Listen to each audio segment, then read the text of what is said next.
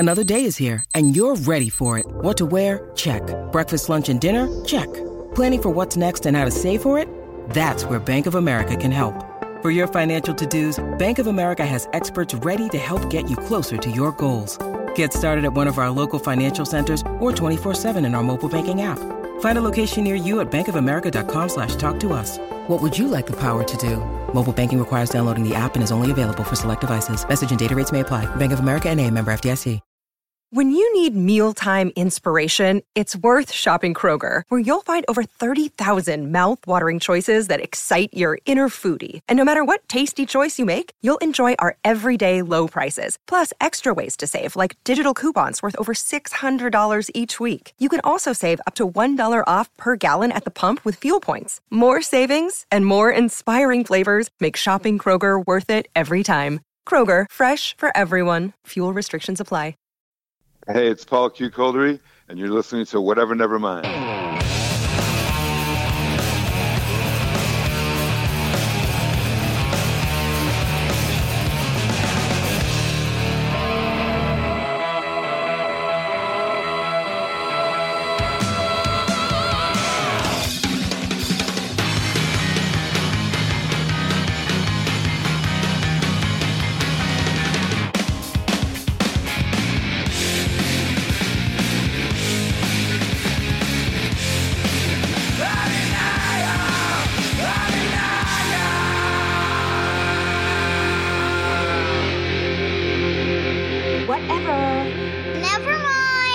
I'd like to welcome to the program Paul Kolderie, or Paul Q. Kolderie, or I just fucked it up, didn't I? It's Kolderie.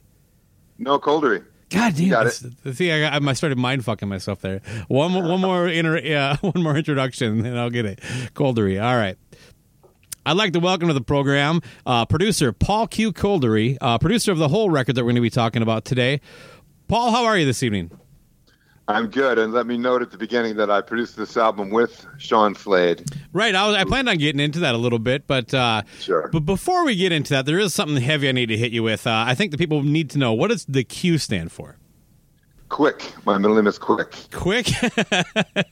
I like the way you signed off on your email, PDQ or PQK. PQK. God, I'm all over the place today.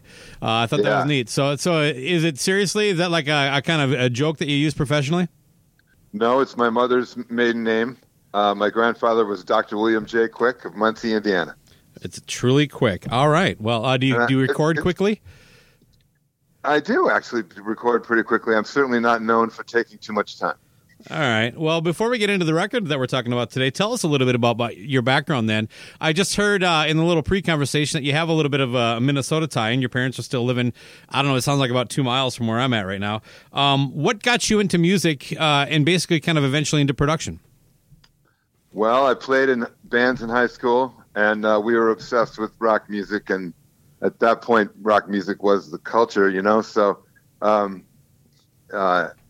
I was, I studied things in school, but I was much more obsessed with trying to figure out how to fix my bass guitar. And, I'm kind of a tinkerer. So I learned about electronics, and I didn't do any recording really in high school. I didn't do much of that till I got even through college.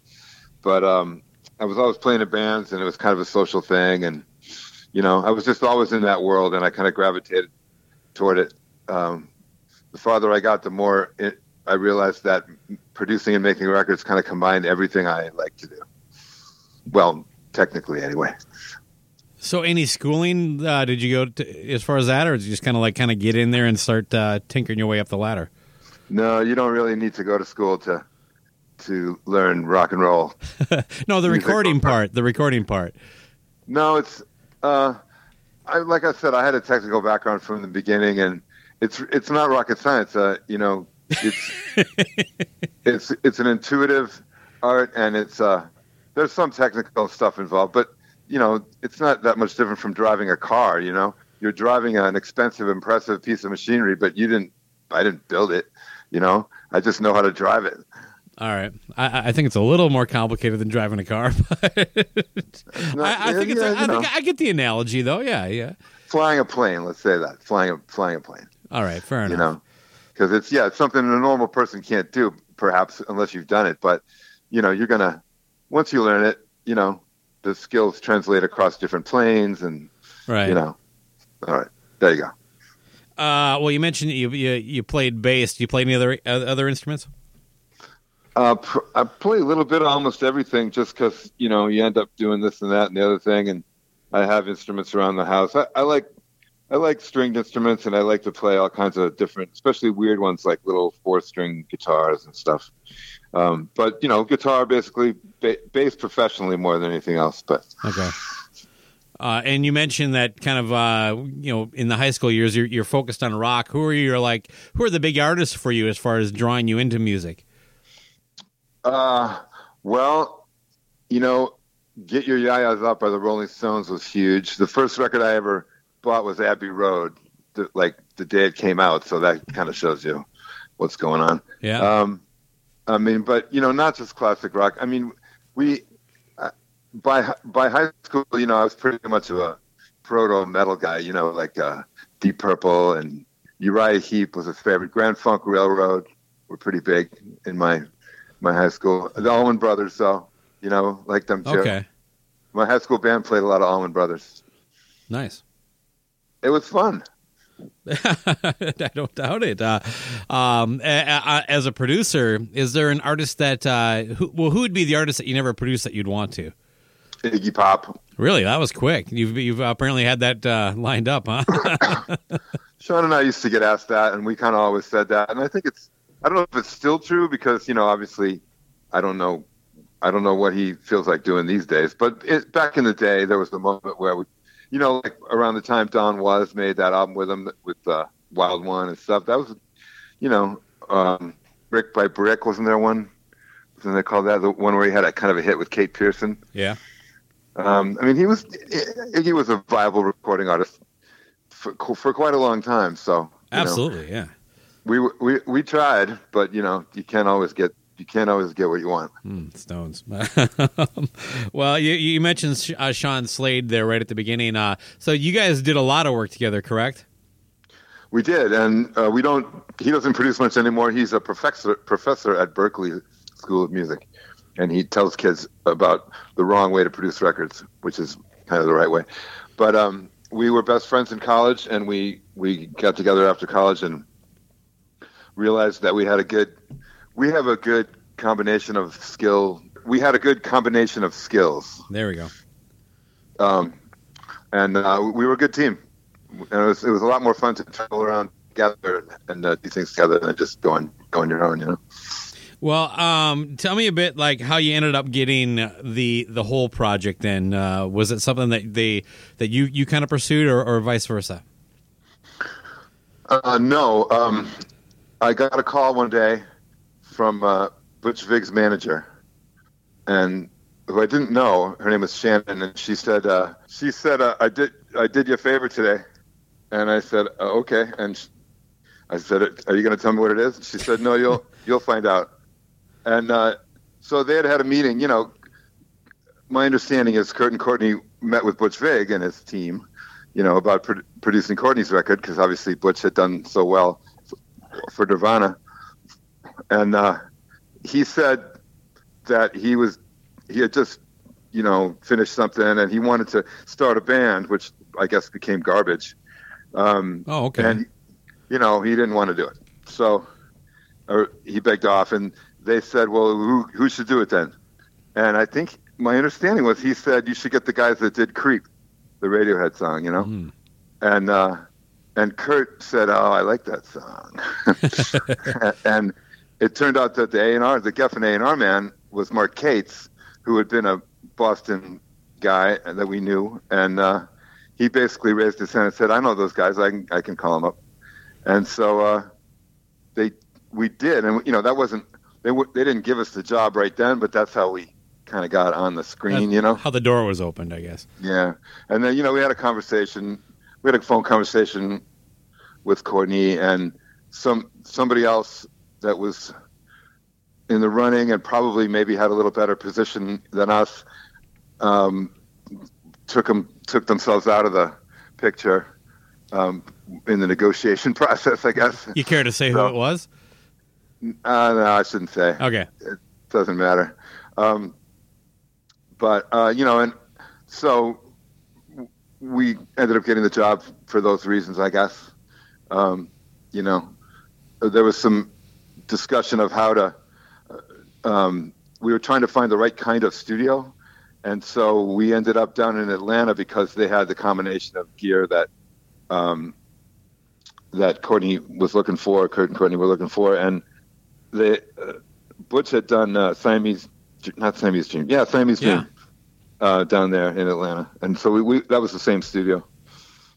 Well, I guess that clears that up. I was going to ask you how that was chosen, but that was largely because of. You mentioned gear, but like, was the fact that Siamese Dream was recorded there? Did that actually play a role in the decision? Do you know?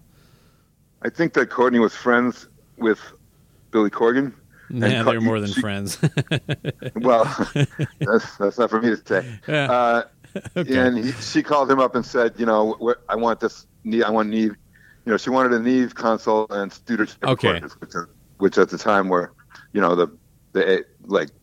the top of the line, and this studio had it. They had the gear. It was a weird studio, but that was okay. I guess that probably helped things in a way. Everybody, I think she wanted everybody to be out of their element too. She didn't want to do it in Seattle. She didn't want to do it in Boston. And so we were all, in Atlanta, where none of us really had any friends, really. Yeah. Okay.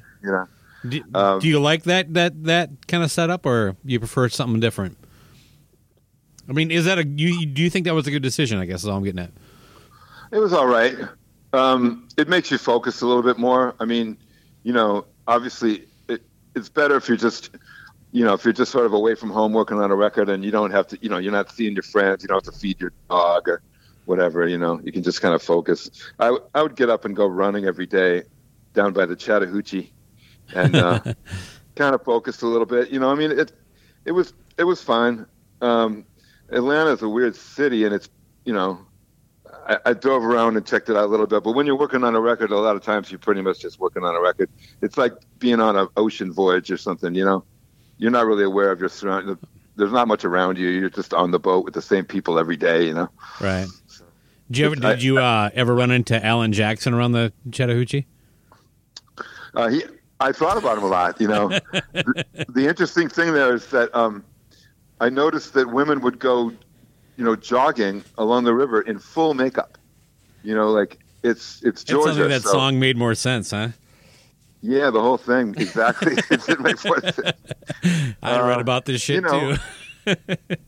But we didn't.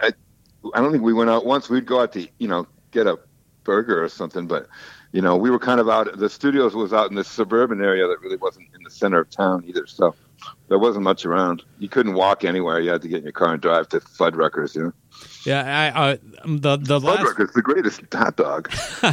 I've never had their hot dog. I've always gone with the burger. Is it a good hot dog?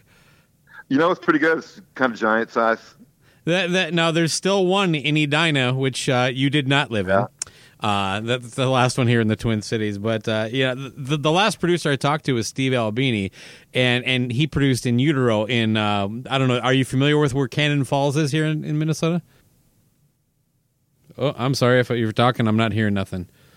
Hey, how's that? That's good. Okay. This is what happens.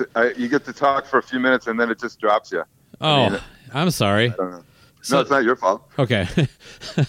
All I was saying is, I don't know how much of that you heard. I talked to Steve Albini, and they produced In Utero in Cannon Falls, just outside the Twin Cities here, at Pachyderm. Right.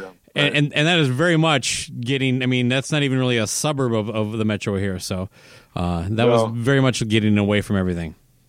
Yeah, it is for sure. I mean, it's all the same though. I mean, that studio is still going, but not run by the same people, I think. Yeah, I think it even has a different name, but that I'm not sure. Yeah, I think it does, but they kind of still like in the lobby or whatever, kind of try to dress up some of the history of it. Sure. No, indeed.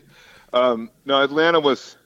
I don't remember too much about it, except that they had this weird deal where on Sunday you couldn't buy you couldn't buy liquor, but on Sunday at midnight it turns into Monday, and you can. So people would be waiting in the parking lot for it to turn to midnight, and so you could buy booze, in the grocery store and stuff. My kind of town. Yeah, kinda. Well, as a producer, how do you approach stuff? Are you and Sean together, however you want to phrase that? But do you like to get in there and kind of shape it and make a record that represents you, or do you want to try to craft something for the artist based on what they want?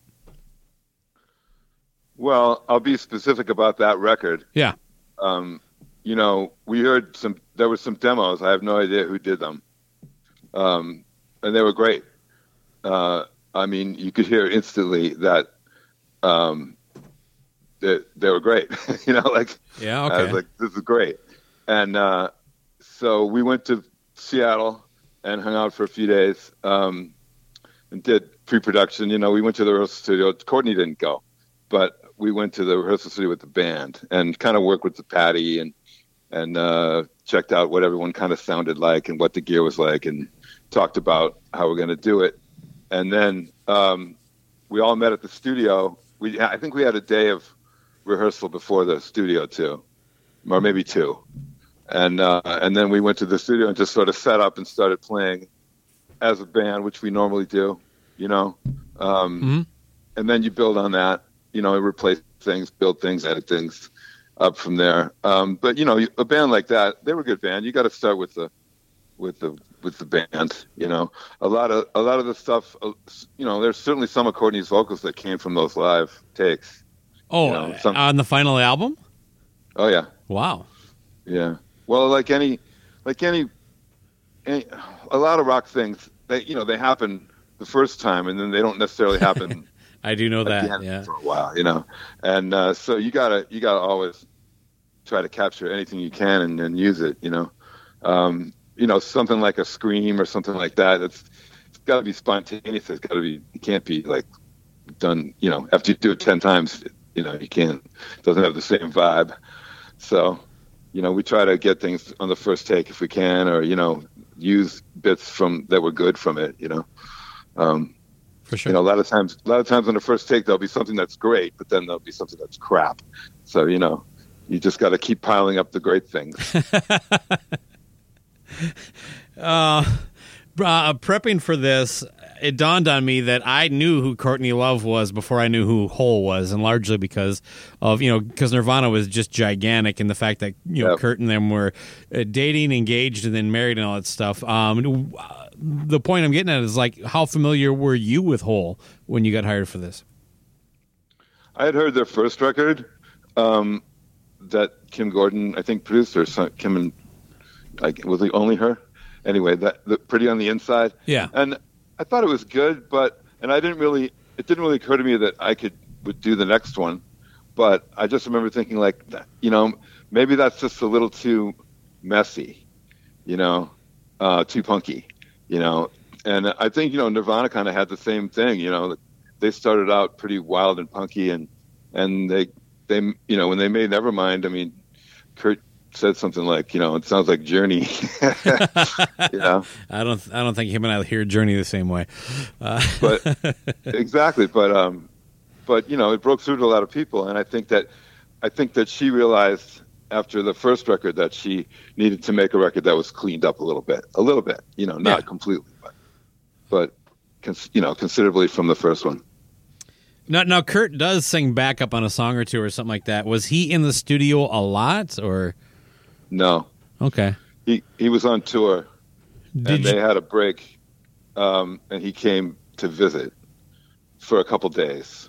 After we had done basic tracks, we had the drums. Okay. He had us play the tracks, and he said, "I love the drum sound. Sounds good. I like what you're doing." But it was too soon to really judge the songs.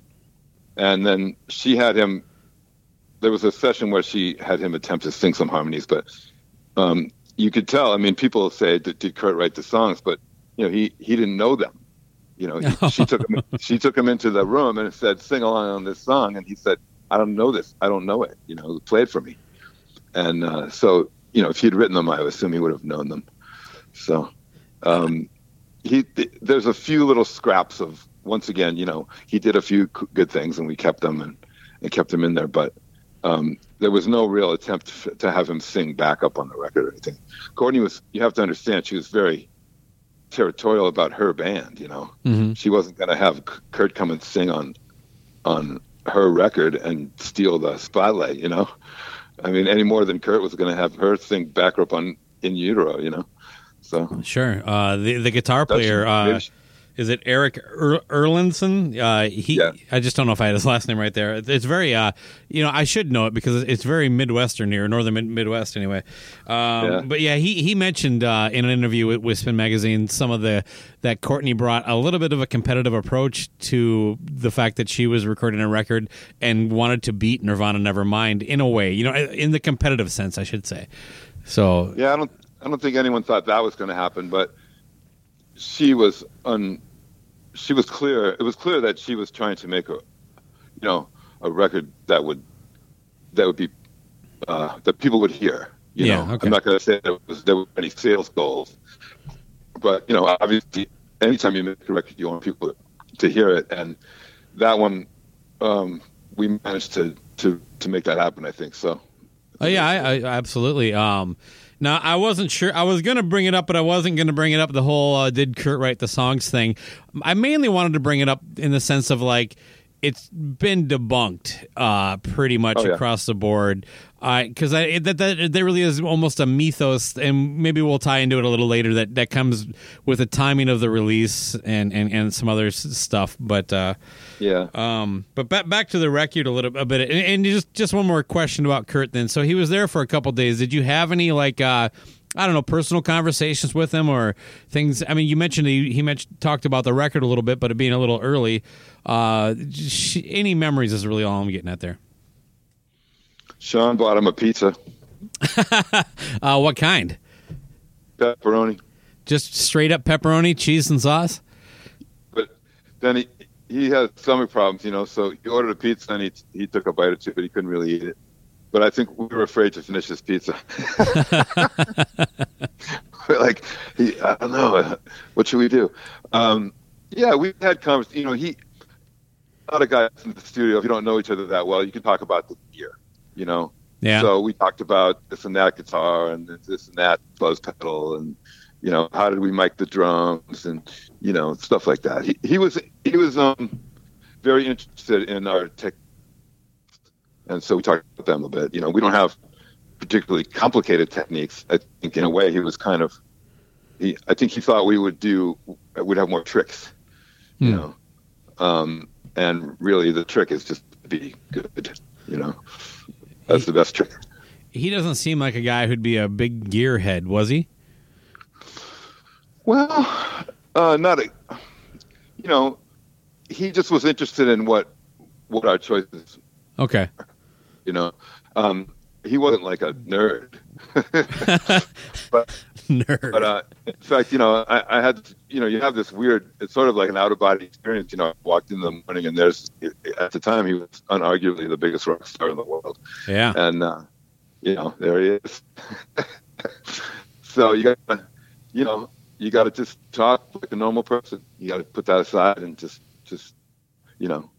talk politics or anything. It was they were over touring in Europe, and he called during the mixing and wanted us to hold the phone up, and you got to remember it was 1993, right? So no cell phones, no computers really. I mean, the studio was completely analog. No computer mixing, no Pro Tools. I mean, parts of Nevermind were done on Pro Tools in a very, very sort of primitive Pro Tools setup, like relatively primitive. I don't mean to insult anybody. No, that would have been very early in Pro Tools existence, correct? Yeah, and we weren't on the whole record. We were not using it at all. So, and that was the way you made records in 1993. So it was a different world. It really was. Like I said, we couldn't send Kurt a mix on the internet. We had to literally hold up the phone. A landline too, probably, right? Yeah, and he was in Italy, so It was, yeah. I mean, I didn't mind it then. It was a little more magical, because not everyone knew how to do it. It's like you speak a certain kind of language, and now everyone speaks that language, and so it's not so special anymore. Yeah, I get it. I'm recording you on a Pro Tools setup if that helps shatter. Oh no, the I myth. use it. I'm not like Albini. I'm not an analog purist at all. Oh no, I meant like literally you were saying anybody now can do it. You know what I mean? Well, yeah, everyone does. I mean, more than anything now, I mix records by people who've recorded them at home and don't know how to finish them. Yeah. Well, Courtney seems like someone who kind of like almost thrives in chaos. What was the band like in the studio? How did they interact with each other? I think that's a very good way to put it. What you said. And, it was genuinely chaotic that you didn't know who was going to show up when or what was going to happen or what kind of mood they were going to be in. But by and large, we were used to that, so it wasn't anything that I hadn't encountered with other people. And I think that Courtney respected us enough to know that, if we were going to be the people that made the record, she couldn't really mess with us too much. Sure.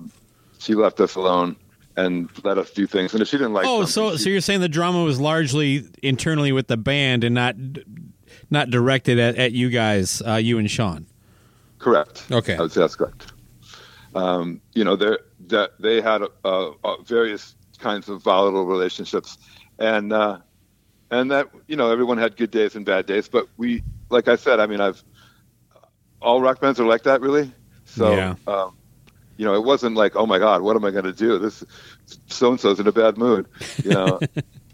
It's like it's fine, And that's another thing where it helps to be there. There were two of us, me and Sean, because you need an ally. If it's just you against the band, that's a little tougher. That's a good point. I never thought about that. Yeah, there aren't a lot of production duos. The one off the top of my head is Kenny Kerner and Richie Wise, because they produced a couple Kiss records. I'm not sure how much they carried it on after that. Yeah, that was more of an old school thing. The closest analog to what we were doing were those guys Rothrock and Schnapps. Oh. Rob Schnapps, he's in L.A. They had a team, and they did some great records. And I got to know Rob a little bit when I was working on a record out in L.A. at a studio right next to his. And, good guy. He had a lot of similar experiences to me along the road. So cool. But there were some teams like that. I thought one of the reasons we did it, though, was just to be a little different, I think. Well, is there any type of blow up within the band that we can, like, in the sense of, like, I'm not looking so much for dirt, more the kind of story that, like, we can laugh about it now kind of moment. Was there anything like that where it seemed really serious, but it was something really stupid that blew out of proportion? No, I don't think there's anything really, like, I don't really have any good fight stories. It's one thing I will say was that Kristen, who played bass, was a fantastic musician, and I thought it was really a shame that she wasn't able to continue with the band because of overdosing. And right. I don't know much about what happened there, but she was someone who had a hard time in that environment. She wasn't the toughest skinned person, and so I thought it was a real shame what happened to her, because she was really talented and she's one of the people that made that record great. Well, let me just do a blanket question then. Look, we know Courtney and Kurt's deal with certain drugs. Were drugs an issue while recording this at all? No. Like I said, all rock bands have various, issues in that area. Okay. And, it's just something you got to deal with. Like you said, what's our mood today? Is it good? Is it bad? Is it hungover? Is it, but one of the things, like you said, like we said about being in a foreign city, nobody was getting into too much trouble that I could see, So, Nobody was getting crazy at Fuddruckers? No, I don't know. I mean, we only went out to eat with Courtney maybe one time, and that was kind of nutty. Oh, tell me a little bit about that. Come on, just give me some little story there. I'm not really looking for dirt, just something kind of fun. Well, if she wanted to order something, she would just, yell at the waitress and, I mean, I remember we were in this restaurant, like a kind of a rock cafe sort of restaurant. Okay. And In Utero had just come out, right? So they were playing Heart Shaped Box on the radio in the studio, in the restaurant, and she jumped up and yelled, "Albini on the radio! It's Albini on the radio!" So, and I'm sure a bunch of people looked up and said, "What the hell does that mean?" And who is this? But so we didn't. I don't remember going out much. Okay. We pretty much would. They'd go home and we'd stay in late and work at the studio. So. A couple questions about Courtney as a musician and somebody you're working with, and I only really ask this for my own personal taste. I think the answer's got to be yes, but she actually plays on the record as far as a guitar? Yeah. I mean, she's not known as a great guitar player, but they are her songs, and so... A lot of times what you hear is her starting the song, kind of like kicking it off, like the beginning of a song would be her, and then other things would come in the song and take over. But I'm not sure she's playing guitar on every song. Okay. But most of them, I think. Was it easy to get a good vocal from her, or was it something that was kind of like... Because you said you kind of pieced in some crap from the demos and stuff. Well, like I said, a good scream is precious. We did a lot of takes, but again, like I went to a Linda Ronstadt studio session, and they, she did 24 takes of a vocal on a song, 22 okay. takes, and I don't know if they were all good or if some were good, but they had a careful map of all the things that this word from here, this word from there, this word from there. So, we were determined to get really good vocals, and so if we didn't have something, we went back and did it again. We didn't just on that record for sure. We didn't say like, all right, that's good enough, or we don't have time. And she was like wasn't like fuck you or anything like that. She's like, okay, let's do it again. Sometimes. Okay, sometimes she was okay. Again, you got to choose the right time to say, hey, can you just go do one more of those? There's a couple of lines we like to get, And we didn't, it wasn't a trick. We were just basically like, we got a couple of things we don't feel like we have. Right. Yet, no. And she kind of trusted us. Like if we said we didn't have it, she didn't go, let me hear all the choices and I'll decide that. She all was, right. that was fair cool. enough. That was cool. Like she would say like, okay, you tell me. I don't want to listen to everything. What about as an individual who's definitely the artistic vision for everything, and of course a very domineering presence? What was she like to work with? Was it easy to communicate with her back and forth? When she wanted to make a point to you, was it a lot of give and take, or what was the relationship like there? Is what I'm getting at. It wasn't bad. She would change things up sometimes. Like we'd be going along and she'd say, no, wait, I don't want to do it that way. And sometimes that would cause us to have to, redo something or, but generally she would only do that if she generally did make it better. Okay. So, and that's something that Sean really believed in. I know is like, if you're going to change something, it's got to be better. You can't just change it because you change your mind. So, but I think she realized that if we could agree that something was better and there's a better way to do it, that we would do it and not grumble about it or anything. We didn't get mad because we had to do something over. Sometimes we try something and we agree that it wasn't better and we go back to the old way. So, she wasn't unfair about stuff like that. She didn't order us around or, and we tried to listen and be good producers. That's what being a good producer is. You you don't. It's not your vision. You know, you're trying to get this person's vision out. You know, so that was our job. I assume you are two different kind of people. Where there are times where it was like, this is more for you to talk to Courtney, Sean, versus times where it was like, this is the kind of thing that Paul will talk to Courtney on. Oh yeah, maybe we were almost or anybody in the band. We were almost always there together. Okay. You know, I mean, as far as our team with me and Shauna, you know, I was probably a little bit more handling the engineering, you know, and he would handle the arrangement type of thing, you know. And so, yeah, there might be a sound question that would sort of be to me, and if there was an arrangement question, that might be more to Sean. You know, everybody was kind of burnt out at the end of that stint, you know. So after that, there was some mixing. Scott Litt did some mixes, and I think Jay Maskus. Yeah, that's the Dinosaur Jr. guy, right? Yeah. What the hell? Is that his thing? Was he just like this great mixer or something? No, the guy who actually, the engineer was Tim O'Hare, who was another one of the Fort Apache guys. Mm-hmm. I'm not sure why she wanted him to do it. It was funny because we got that mix that came in very late, and we literally like flew to the airport. We drove to the airport. It was the day that we were going to master the record with Bob Ludwig up in Portland, Maine. And so we're in Boston. We drive to the airport. We meet Tim, who's flying wherever the hell they did that mix. I don't remember where that was.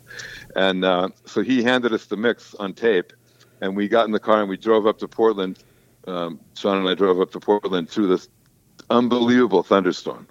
It was just raging, crazy. We were looking at each other like, are we going to make it? And we got up there, and the sun was shining, and we mastered the record. And we hadn't even heard the mix when we gave it to Bob, you know? So, yikes.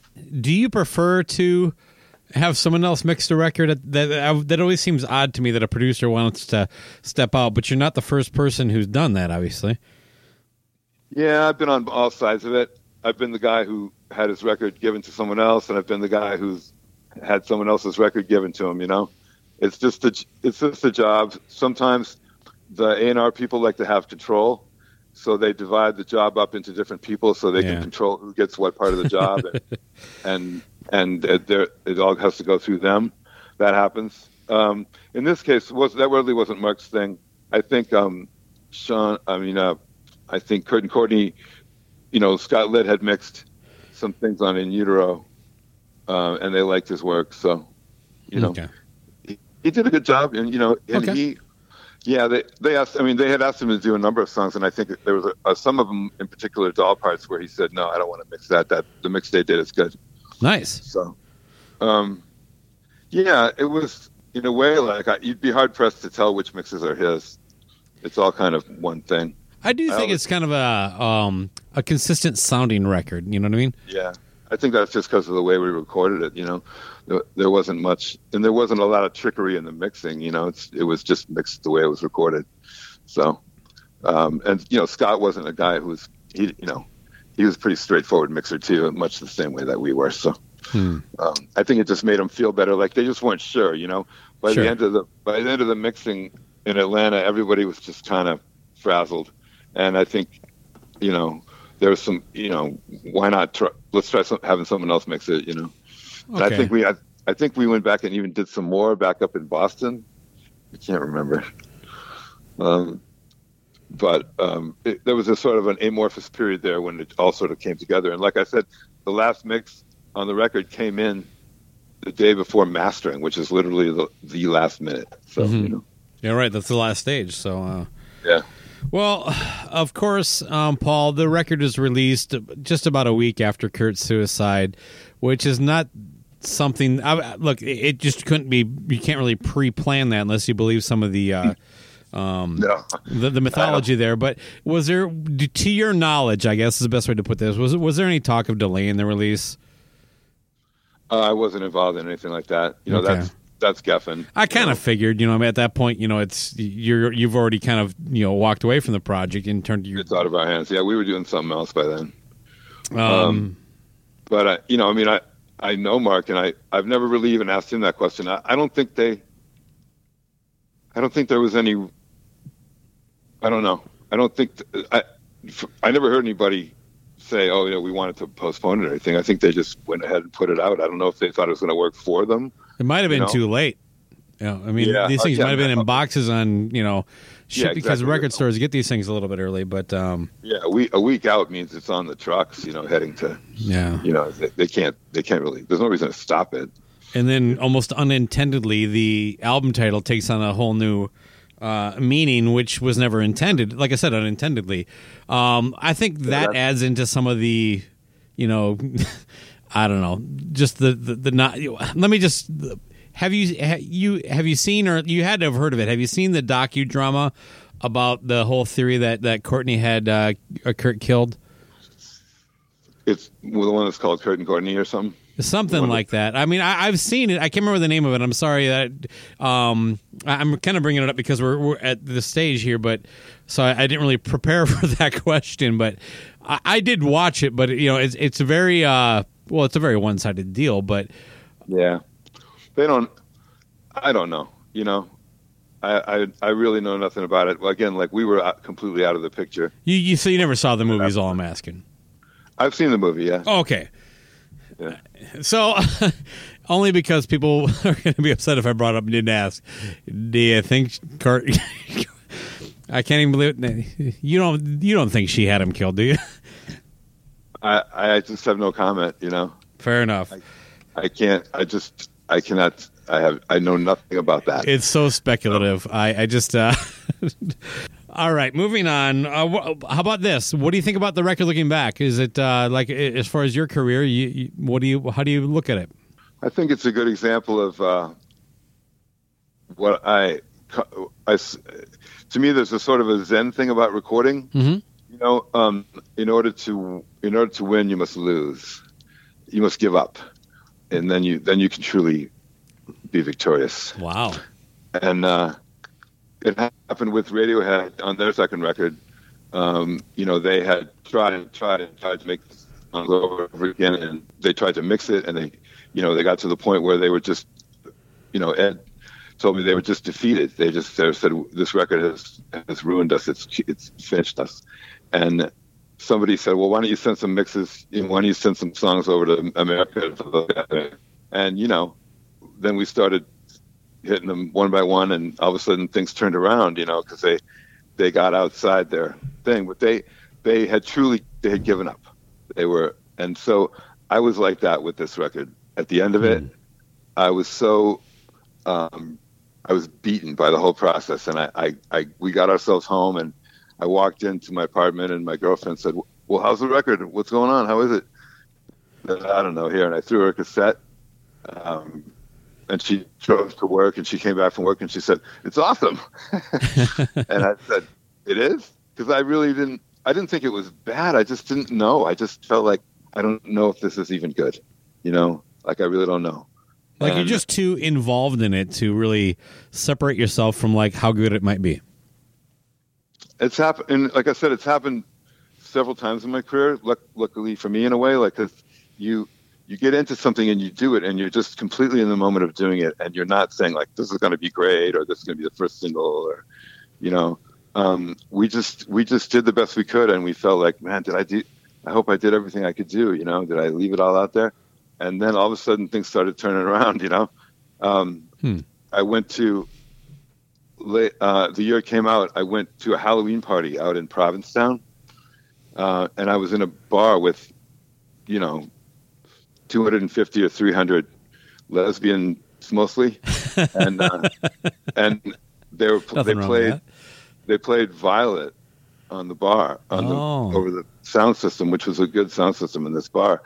And when they got to the end of the first line, everybody in the bar started screamed along with that line. You should learn how to say no, like the entire bar. And I turned around and looked at the people I was with, and I was like, wow, that had to feel good, man. That's what I mean. It's like when you that's true success in the music producing world is if you punch something into culture so that people take a record and make it part of their life. And so if what I think about that record is pretty much the same now, is that it's got legs, because it's a true record, you know.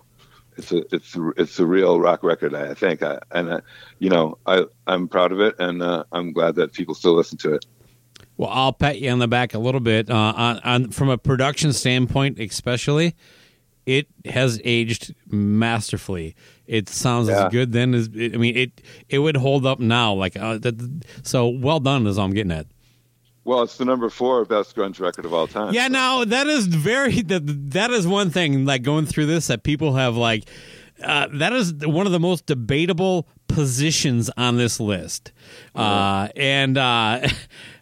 I'm not really. I was not a fan. I really only dug into this record for this list, and it really changed my opinion of Courtney. Because let's just say I didn't have a very positive view, but now I at least kind of have a little more respect for her. You know what I mean? Going through this and talking to you has only kind of backed that up. So I really appreciate that, but. Everybody seems to think that they get this album belongs on the list. They just think 4 might be a little high. What do you think 4 is the proper spot? Well, or are you too biased to judge?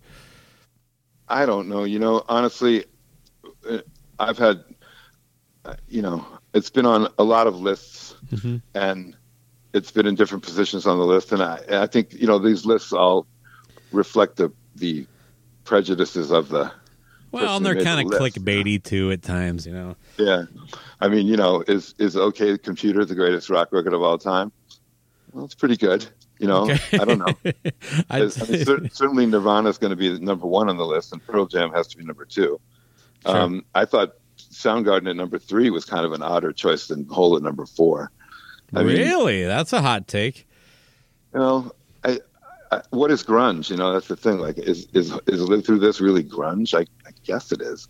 In a way, like you'd rate it lower just because it isn't really a true, I mean, it's not like a Monster Magnet record or a Mudhoney record or, I don't know. Well, I actually have an explanation for that. If you like to have, like to me, grunge is like what you're talking about, that kind of Mudhoney, almost Melvins kind of thing. But the fact of the matter is that when Nirvana broke out of the grunge scene, because I don't even think Nirvana necessarily could be. You can make the argument that they weren't really grunge either.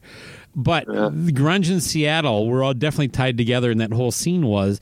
And when that blew up, it had a spillover kind of umbrella effect, and that definitely helped bands like Hole, Stone Temple Pilots, the handful of bands on this list that aren't from Seattle were all drawn in because of that you could argue aren't grunge. Screaming Trees sound kind of more classic rock, but the fact of the matter is, unlike any other scene that had this kind of diverse thing, the one core element drew in a lot of things that it helped bands like Belly, who you produced. You know what I mean? The Lemonheads.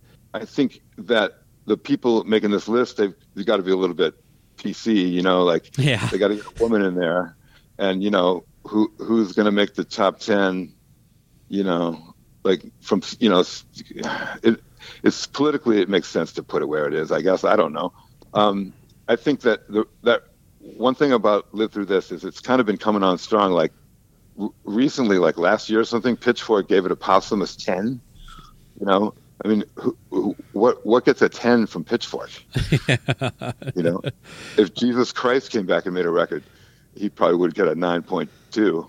A few weeks back, when I knew this record was coming up, before I even reached out to you, and I got to sit down and listen to this, I looked at the song list, and I thought Doll Parts was the only song I knew.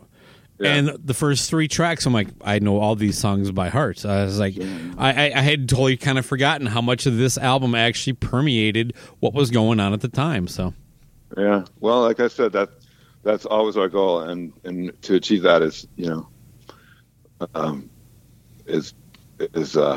what I'm striving for always, and it still am, but it's harder than ever. And again, I wanted to echo from production standpoint. I love the drum sound too. I think look, that everything starts there with production. I think from that's true. And man, you get a good drum sound because you can hear everything, and it's nice, and the performance is great takes and all that stuff. So yeah, well, that's a little shout out to our drum tech Carl Flaster. Oh, nice. For that one. He was someone who was there throughout all our golden era and always did a great job. Very dedicated and very talented. Do you have any nerdy techniques you'd like to share as far as like recording drums, or you just take it different each time? It really depends on the drummer. It's how they play and how they set up and how many drums they use, and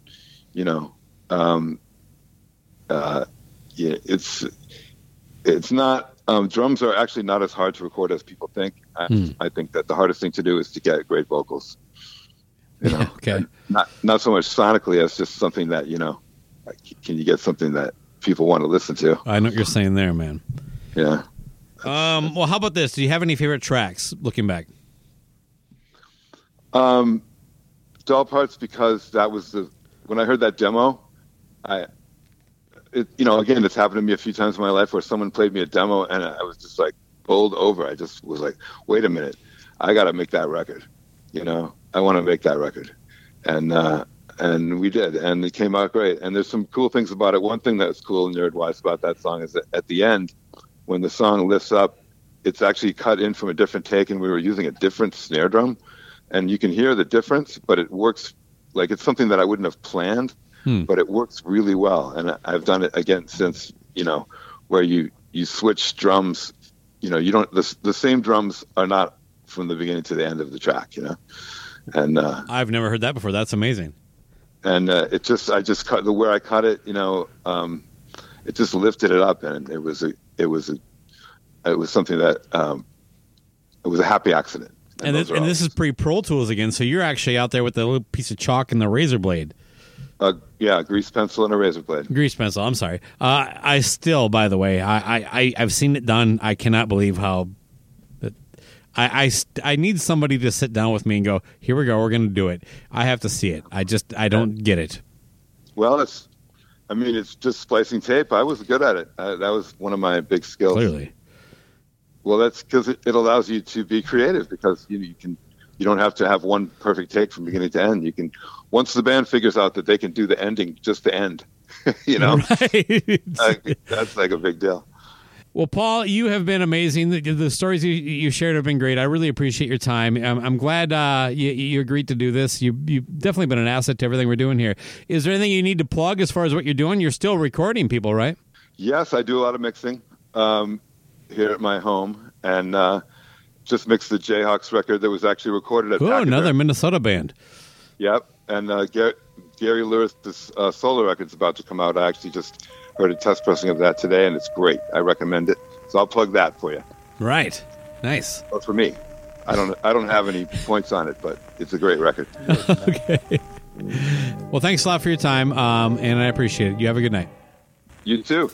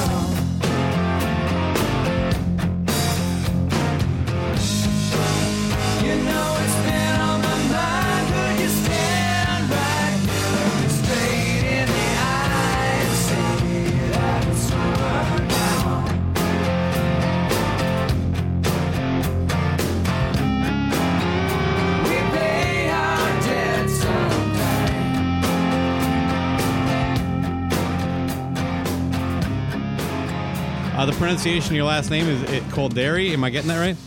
Kolderie. Kolderie. Okay. I want to get it right. Fair enough. It's been, I'm dealing with that my whole life. So. It's NFL draft season, and that means it's time to start thinking about fantasy football. FantasyPoints.com features industry-leading experts and prognosticators using proprietary hand-charted data to help you score more fantasy points. FantasyPoints.com is the place to go for whatever kind of fantasy football you play. Whether you play fantasy football, daily fantasy sports, or do a little bit of everything, Fantasy Points has the meticulously researched content to guide you to victory. And why wait for the fall? Fantasy Points also covers the new spring football league, the UFL. Join the guru, John Hansen, Scott Barrett, Joe Dolan, and other massive names in the fantasy football universe with an exclusive offer. Use code Pantheon for 15% off any Fantasy Points package, including the all-in package, with access to every article, tool, and data nugget that Fantasy Points has to offer. That's FantasyPoints.com and code Pantheon for 15% off at Fantasy Points. FantasyPoints.com, code Pantheon. Score more fantasy points.